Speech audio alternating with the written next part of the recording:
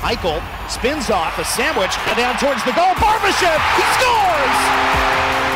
Because 1 hour isn't enough, we welcome you back for hour number 2 of the Vegas Golden Knights Insider Show. Harley down through the circle. Haskin again. To the right, a shot. Oh, and a stop by Hill with the glove. Robertson at the right dot. The lefty tried to go top right corner. Hill flashes his mitt for the big save. From the Findlay Chevrolet Fox Sports Las Vegas studios and live at lbsportsnetwork.com with your hosts Darren Millard and Ryan Wallace. Put those sticks down. Let's drop the puck. Let's get ready to go as the VGK Insider Show rolls on from the Las Vegas Valley all the way over to the Atlantic Ocean, where we are with the Golden Knights. Darren Millard here. Just about 35 feet away from the beach right now. Don't want to make you too jealous. You got lots of sand there as well. But the Golden Knights flew cross country today, and we'll get a practice in tomorrow, and we'll get ready for game number 3 of the Stanley Cup Final on Thursday. Second trip to the Stanley Cup Final for both teams. And one of these two clubs is going to win its first ever Stanley Cup championship, Ryan Wallace, back at our Las Vegas studio. And this is the continuation of a trend for one and new territory for the other. San Jose was a team that got to the Stanley Cup Final a couple of years ago, couldn't do anything with it. Florida is back. They got swept back in 1996.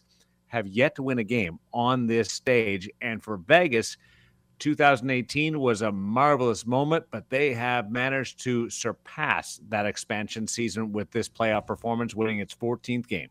Yeah, absolutely. This is a Golden Knights team that is as close as they have ever been in their franchise history to finding a way to win 16 games. They're one win closer to that 16-game mark. 14 wins so far through the playoffs, and now for the Golden Knights, it's about finding a way to get 2 more, and for the Florida Panthers, it's about finding to get away their first one. So 2018, everybody remembers you win game number 1, and then you have the opportunity in the second outing at T-Mobile Arena in the Fortress, and there was a moment in that game that stands out that people remember to this day, right? It's the save, yes. Yep. Right. Braden Holtby off Alex Tuch and gets credit for turning that series around and springboarding Washington to 4 straight victories. What was the moment that Vegas served up yesterday that switched the script from being on their heels to being able to close out the game and capitalizing on the opportunity to take a 2-0 series lead? Well, that's tough, right? Because, obviously the fact of the matter is the Golden Knights, they were able to jump out to a 2-0 lead. They were really good early on. Adin Hill, a big-time save on a Carter Verhaeghe breakaway. But if you're looking at it from the perspective of the Golden Knights had a moment in game number 2 where I think you deflate completely the Florida Panthers. It was Jack Eichel taking that big hit from Matthew Tkachuk, coming back to start the third period, and then on his first shift since the hit, he sets up the 5th goal of the game and really makes it a no-doubter. That, to me, was a big turning point for Jack Eichel, for the Vegas Golden Knights, and in a lot of ways, the Florida Panthers. I agree with you. The return of Jack Eichel from getting off the ice and going down the tunnel, and everybody spending that entire intermission wondering whether or not Jack Eichel would return.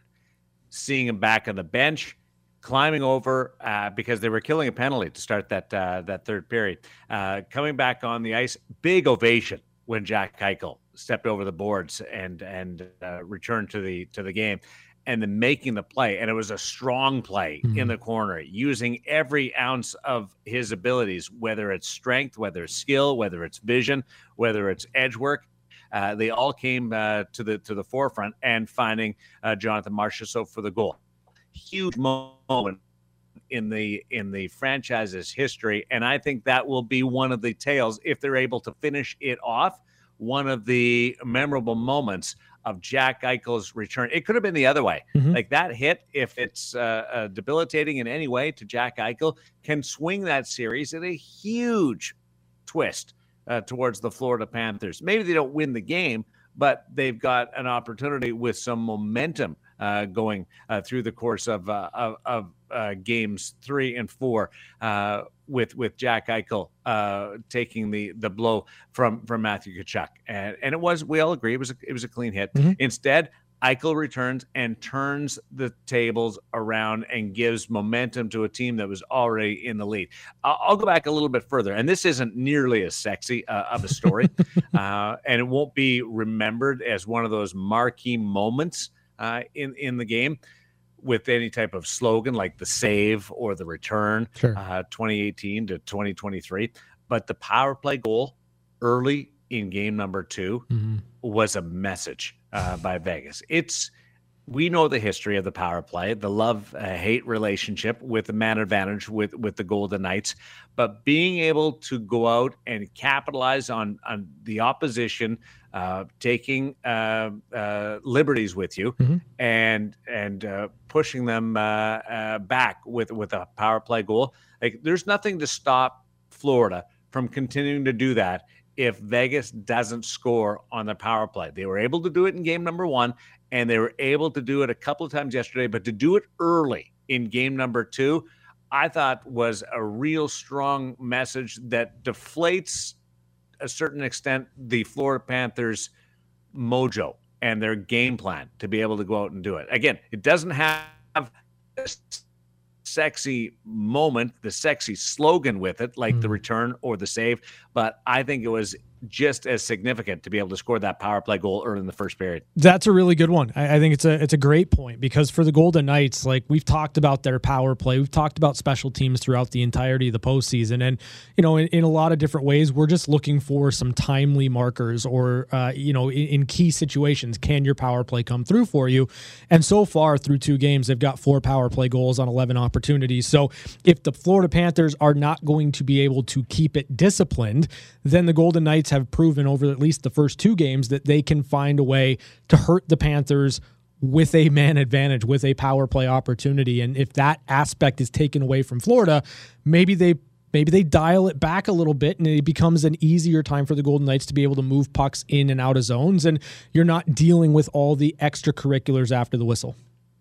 Hey, we spent an entire round of the Stanley Cup postseason talking about the Edmonton Oilers power play and that number, which fluctuated through the course of the first and the second rounds before the elimination. I think it's time to give a little bit of credit and not just talk about the Vegas Golden Knights scoring on the power play, which I did, not just the Vegas Golden Knights scoring 4 times in 11 opportunities, which you just did, but let's give it some real props with a number. The Vegas Golden Knights power play in the Stanley Cup final is 36%. That is impactful. And I guarantee you, without talking to the guys front and center and getting the firm response, I can guarantee you that they're looking around going, the power play's working, now we're rolling. Because every other part of their game is great. The power play has been the one that could, for the top in games, or force them to fight a little bit harder in games and have to find the 5-on-5 goals, which they're great at. But it steepens the incline when you don't take advantage of the power play. Now the man advantage is producing goals, and they look around and go, we've got it all going now. Doesn't guarantee a victory in 3 or 4, but it sure made things a lot less stressful in games 1 and then 2 to be able to lean on that man advantage. Yeah, you're right on the money. It's been what we've kind of talked about with the Golden Knights at various points of the season, and certainly throughout the playoffs, is that if the power play starts to get more consistent, right, or predictable, in that you feel once every 3 or 4 opportunities a goal is there or a goal is coming, and the chances that the Golden Knights are generating and creating right now on the man advantage aren't sucking momentum out of their game at all. And in fact, I think it's really allowing them to find their offensive game against Florida. When those things are when you're checking those boxes, like, it brings a lot of confidence. And right now, I think, like, through the first 2 games of this series, I've loved what the Golden Knights have been able to do in the offensive zone. I've loved the looks that they've been able to create on Bobrovsky, the movement that they've been playing with, and I think a lot of that has to do with them feeling pretty good about where their power play's at right now. there's some great puck movement yesterday. I'll put you on the spot here. What was the best pass of yesterday? Oh man, that's tough. I'm angling for something here. I wouldn't torture you. Okay? I'll go Mark Stone. Okay, it's Mark Stone. Yeah, but it's not how you think Mark Stone. Okay, the pass was to Mark Stone. Do you remember what happened in the second period where Mark Stone blocks a shot? And while blocking that shot, breaks his stick. He goes to the bench, and as soon as that stick breaks, our buddy JW, I don't call him J, I call him JW. He runs down the bench, and there's an awesome. If you go to my Instagram account, I've reposted the Sportsnet split screen. Yeah, it's amazing. JW runs down the bench and gets the handoff to Mark Stone, who ends up making the play and sets up Brett Howden for the goal. That is everything in sync. And the equipment staff, whether it's Chris Davidson or JW or whoever you want, Patty Mano, Johnny Mano, any of them, it's such a beautiful moment because they get to contribute to something on the ice. And I love Mark Stone coming over, and after everything was said and done, comes over and gives J-Dub a fist bump for getting him that stick. And it's not just a stick, it's his stick to be able to go on down the ice. And I'll tell you, I've got some buddies who are managers in the National Hockey League, and what they do, they've told me the different secrets. But when players are especially in a penalty kill situation or a face-off, the equipment staff will have their hand on the stick of the centerman who's taking the face-off, because if you break a stick in that situation, a lot of sticks do break on face-offs. They've got the stick and it's over the boards, and they could do play-by-play as much as Duva or Gosher could do play-by-play, but they're doing it in a very different fashion. So you watch the penalty kill, and Chris or JW will have their hand, while watching the play, will have their hand rolling over the sticks of the player that's nearest to the puck. Because if that player breaks a stick, they instantly grab it and throw it, not throw it over the boards, but hand it over the boards to the player. It's not just somebody handing a stick, whether it's too tall, too short, or anything. They're so fast. That used to be the case. A guy would go by the bench. He didn't know whether he was getting a lefty or a righty. The people they just wanted to get him a stick so they could get back out in the ice. Yeah. But it's so fast. These guys are so dialed in. And J-Dub, he's working wherever that puck is. He's got his hand on the player from the Vegas Golden Knights stick. And if something goes wrong, he grabs it. And that's exactly what happened yesterday. And it won't go down in any box score. It won't be remembered like the return of Jack Eichel or the finish by Jonathan Marchessault scoring the 12 goals in 12 games, or the penalty, or the beautiful breakaway save by Adin Hill. Nothing like that. It will not. It'll disappear. But everybody on that bench knows. And Chris Davidson, the head equipment manager, walked down the bench yesterday after, when the crowd was celebrating. He went down and gave a fist bump to his buddy in JW. Like, that's the way you do it. And that was pretty cool yesterday by J-Dub, Jay Aiken. Yeah, you know, that's another great point, because again, as you know, if you haven't seen the video, go, of course, to Darren's Instagram, go to @RyanHockeyGuy. I retweeted it. And the coolest thing about the video is, number one, you get the stick. Number two, you've got to find the right area to lean in over the bench to be able to get that to Mark Stone in the right spot. There's a lot of moving parts, and it's, as you mentioned, it's seamless, right? And, you know, that again kind of goes in lockstep with what we've been talking about this team. Everything is moving in the right direction. Everybody is that single-minded focus, and you're dialed in so many different ways with so many different aspects, and it leads to one of the prettiest goals that we've seen in the playoffs. So they scored 2 in the first. They lead 4-0 after a pair. They took control of that game, whereas game number 1 was back and forth. Florida scored first, and Vegas was able to keep pace. I think Florida right now is really thinking back to that third period of game number one and not taking advantage of it. And Vegas, on the other hand, if you think back to game one and the third period, and then couple that with what we saw in the 3 periods of game two, that's very strongly controlled hockey, physically, discipline-wise, making sure that you're taking advantage of your opportunities, because it wasn't a one-sided shot clock yesterday. Vegas was actually outshot in the total game, but taking advantage of opportunities, wearing them down, being physical. Barbashev on Radko Gudas, going down the list of the hits. That's 4 great periods for the Vegas Golden Knights of the 6 that have been played in this series. It is. And 4 periods where I think they've been far and away clearly the better team. And, I think when you look at periods 1 and 2 of game number 1, it was even. It was probably what we were all kind of hoping for, expecting going into this series. But, the fact of the matter is, I think for the Golden Knights, when they had an opportunity, and Bruce Cassidy talked about it after game 1, where you have a chance to find your game with the game on the line, with the game kind of in flux, the Golden Knights were able to find another gear. They were able to put the Panthers away in game 1, and I don't think they relinquished that going into game 2. I thought their start was great.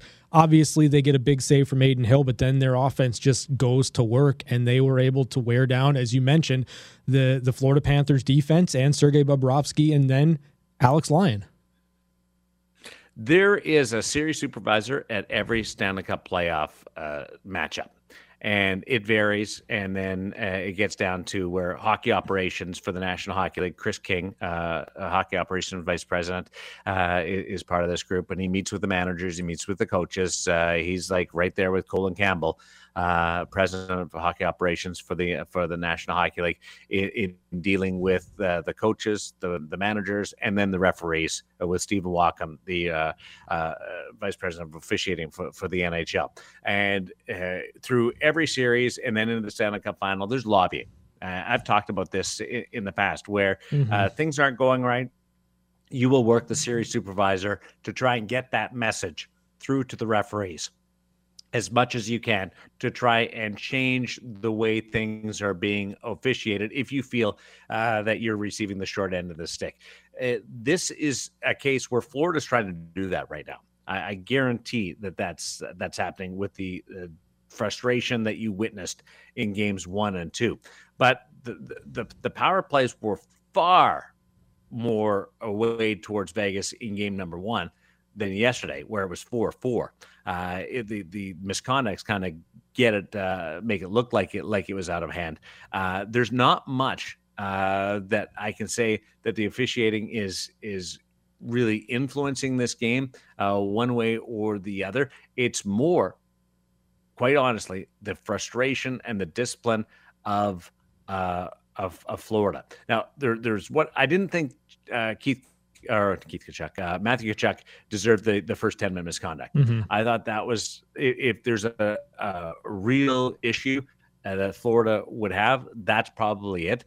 Taking your best player out of the lineup for 12 minutes in the middle of a game when you're trying to get back into it, that was a real death blow for the Florida Panthers. But everything else, I don't think that there's an issue that the National Hockey League is going to be able to listen and go, yeah, we got to take a second look at that and reevaluate the where we're officiating this series. There's no penalty on the Tkachuk hit. It was clean. It was ruled perfectly. Jack would rather not have been involved in that, Jack Eichel, but it was a clean hit, and they didn't go overstep. The referees didn't see something that wasn't there. They didn't guess. They didn't react to it, and they could have, because two star players, and we know the injury history with the neck of Jack Eichel. That would have been an easy thing to do. They didn't do it. So when Florida starts working the officials, they'll be mad about the 10-minute misconduct, but the minors, the penalties that result in power plays, there's not a lot there that the National Hockey League will take and say, we have to take a second look at that. So I don't think that the officiating necessarily will change a lot going into the new venue of this series, Florida Live Arena, for games 3 and 4 here on the East Coast. I'd argue that it shouldn't, and I agree with your premise that, in terms of the infractions that are causing power play opportunities, I don't know that I don't have any issue with the way it's been officiated, and that's kind of where I stand on it. There's going to be some liberties taken. There's going to be some physicality. There's going to be some things that are let go, and to in my estimation, through the first two games, it's been fairly even on both sides. So if that's kind of the standard, we know what the standard's going to be, and I think for the Florida Panthers, they're going to have to find a way to maybe cut back on the after whistle stuff. And that'll be hard to do because that's their game. Mm-hmm. They're an ornery, chippy, in your face, yappy, just bunch. And that's really effective. It has been effective. But if the other team's not buying into it, it can turn. And that's what Vegas has been able to do. And they've been able to score. And that's something that Carolina never got on the roll with until Game 4, and they just couldn't do enough of it. Vegas being able to put up the number of goals that they have, 11 in the first two games, is huge. And in total power plays in the first two games, Vegas has 3 more than the Florida Panthers. If you look at it and just go by the noise, it was sounding like a lot more than that. Mm-hmm. But that was from the 7-4 advantage in game number 1. It was 4-4 in game number 2. We've got one-timers, news notes from around the National Hockey League coming up. We'll bring you up to date with some coaching hirings and a few other things happening outside of the Stanley Cup Final on Fox Sports Las Vegas.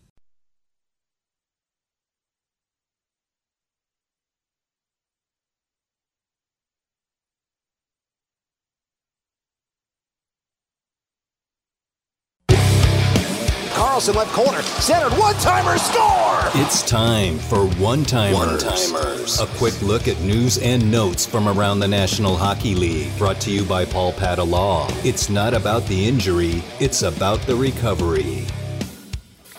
Couple of hirings to bring you up to date from a head coaching front in the National Hockey League, but the breaking news today is a big 3-team trade involving the Columbus Blue Jackets, the Los Angeles Kings, and the Philadelphia Flyers, and some marquee names involved in this. It is by far the most complicated 3-team trade that I've ever been asked to try and explain. So please bear with me on this, because I'm not going to walk you through how it actually happened, because that's where it really goes sideways. So I'm just going to tell you who everybody gets and walks away with in this 3-team combination. Let's start with the Columbus Blue Jackets, who are also tied to the head coaching announcement that I'll bring you up to date with in just a little bit. They acquire defenseman Ivan Provorov, formerly of the Philadelphia Flyers. They also pick up a Philadelphia Flyer first-round pick in this year's draft, and they get a conditional second-round pick in next year's draft. So it's Provorov, a first-round pick this year, second-rounder next year. Los Angeles Kings out of this pick up Ivan Provorov's contract at 30%. So that's why you need 3 teams. You gotta have somebody absorbing money in this. So 30% of Provorov's contract.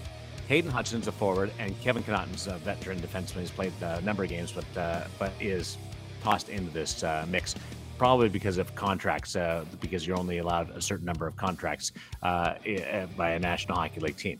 The Philadelphia Flyers walk away from this deal with Los Angeles Kings goaltender Cal Peterson, who finished last year in the American Hockey League. It was the first year of a 3-year, $15 million deal. Sean Walker, defenseman.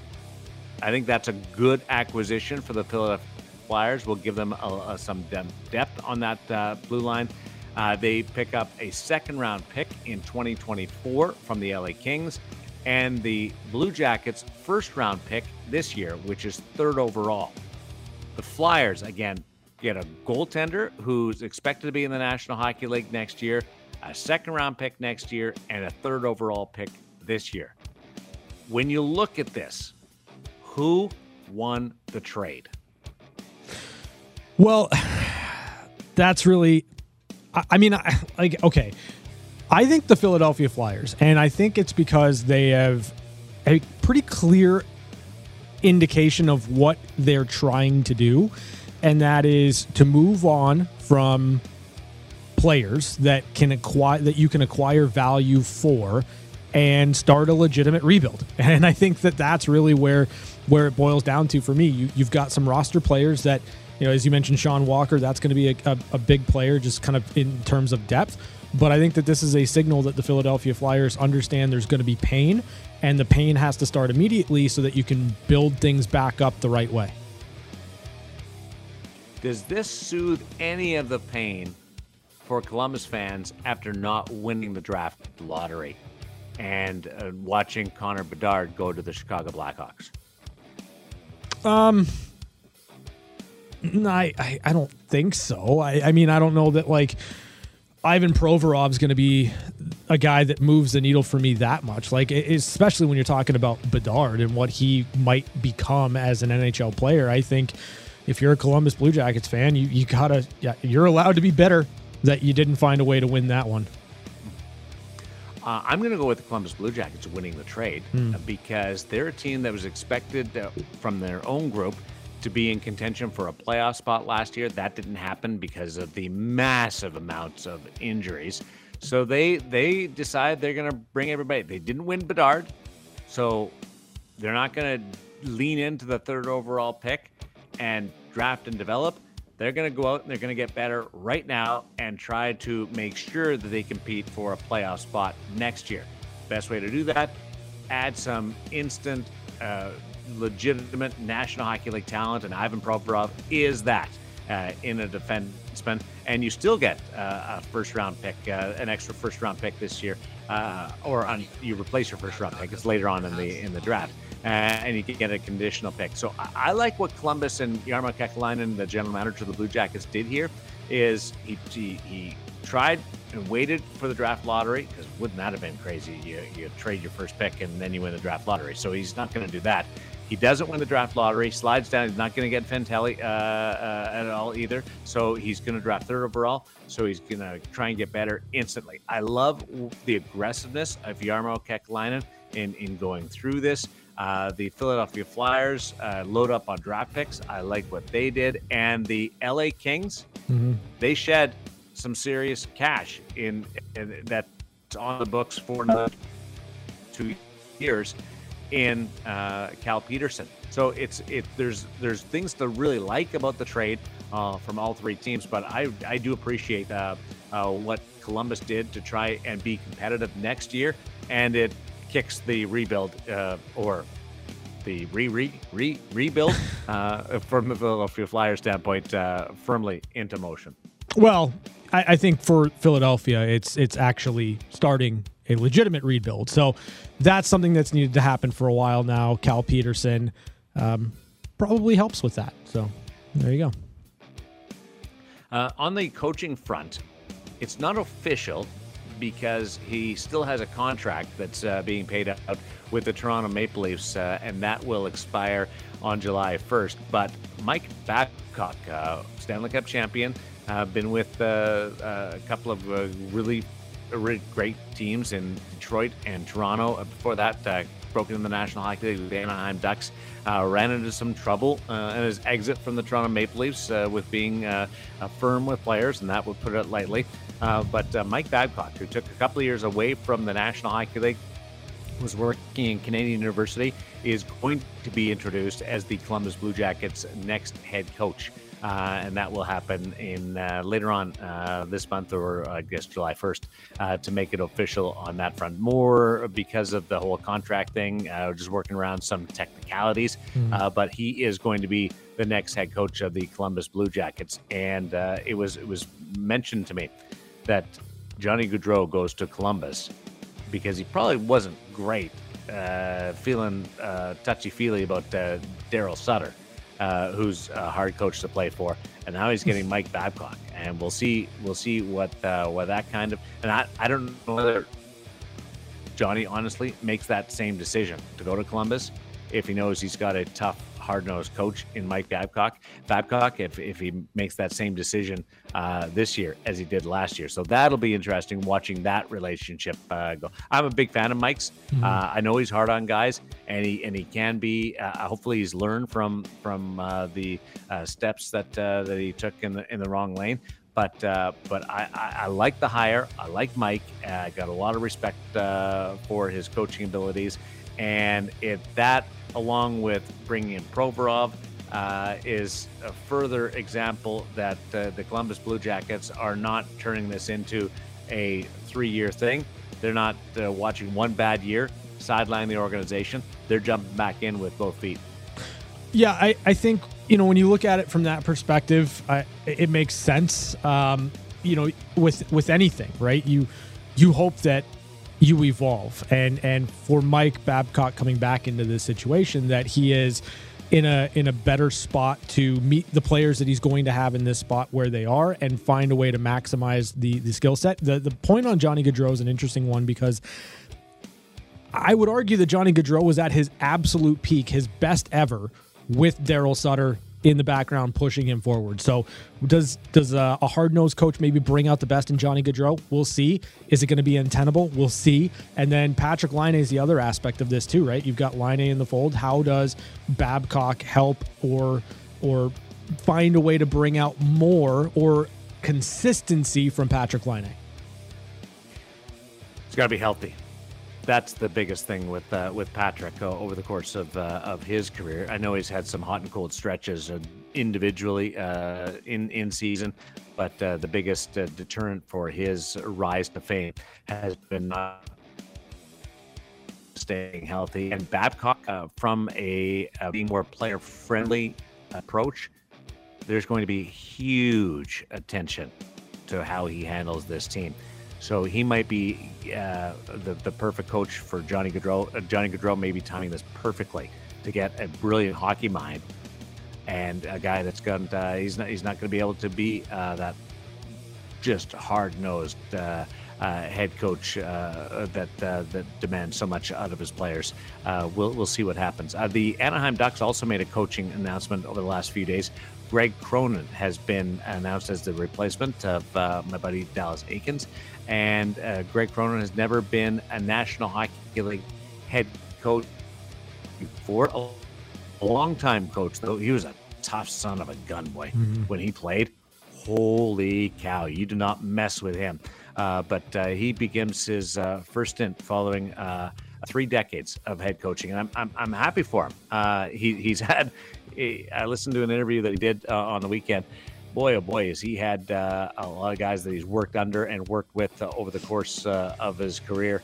And he's a guy that most recently was really heavily influenced by what happened with the Colorado Avalanche, and that situation, that relationship, learning the modern aspect of the game and evolving with that. I think has positioned Cronin with a really good spot.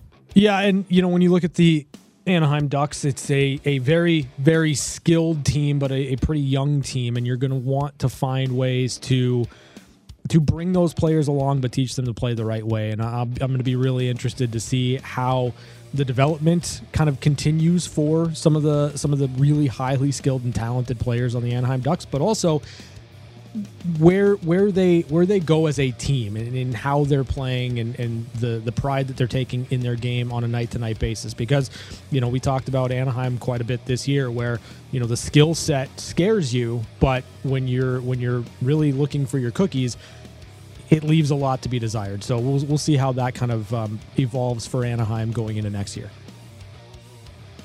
And he mentioned a lot of names that he's worked alongside in the National Hockey League and in the minors and in the U.S. National Development Team. Cronin has, but the name that jumped out to me where I went, okay, that's great, was Jared Bednar with the Colorado Avalanche and in the minor leagues. So that's really good stuff. We'll see what he can do from a structure standpoint with the Anaheim Ducks. We have news from the New York Islanders. Lane Lambert under contract negotiations there, trying to find an extension with Lou Lamoriello. And there's one more here. Oh, Timo Meier contract talks with the New Jersey Devils expected to crank into high order later on this week, trying to get ahead of free agency in the next couple of weeks. He, of course, was the trade deadline acquisition from the San Jose Sharks. What's a Timo Meier extension look like to you? But that's a interesting one, because how much emphasis do you put on the Stanley Cup playoffs? Well, I think you have to put a lot of it on there, right? Like, to be fair, you make the trade so that you get so that two cost runs. him money. Yeah, absolutely, 100%. He didn't perform well. I would be shocked if there isn't a pretty good framework already in place with this. Tommy Fitzgerald. And why is it going to take some time? Well, Tommy Fitzgerald is the general manager of the New Jersey Devils, but his son plays for the Florida Panthers. And Tommy Fitzgerald is part of the original Florida Panthers back in the early 90s, 93, 94, 95, 96, along that line. And he was part of the team that went to the Stanley Cup final the first time with the Florida Panthers way back when. So Tommy is going to be down here over the next couple of days to watch the game. So he might be a little bit he actually left the combine. The draft combine is taking place right now in Buffalo. God, I missed that. That was so much fun to be around those kids. I'd rather be at the Stanley Cup final, quite honestly, but I do miss it. I'm not going to try to say that I should be there or want to be there.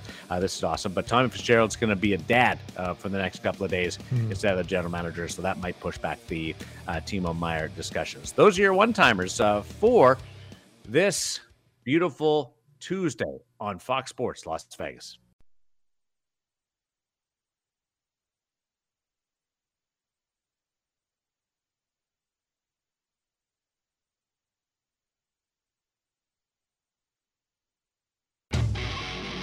We're back to the Findlay Chevrolet Fox Sports Las Vegas studios. This is the Vegas Golden Knights Insider Show. Here's Darren Millard and Ryan Wallace.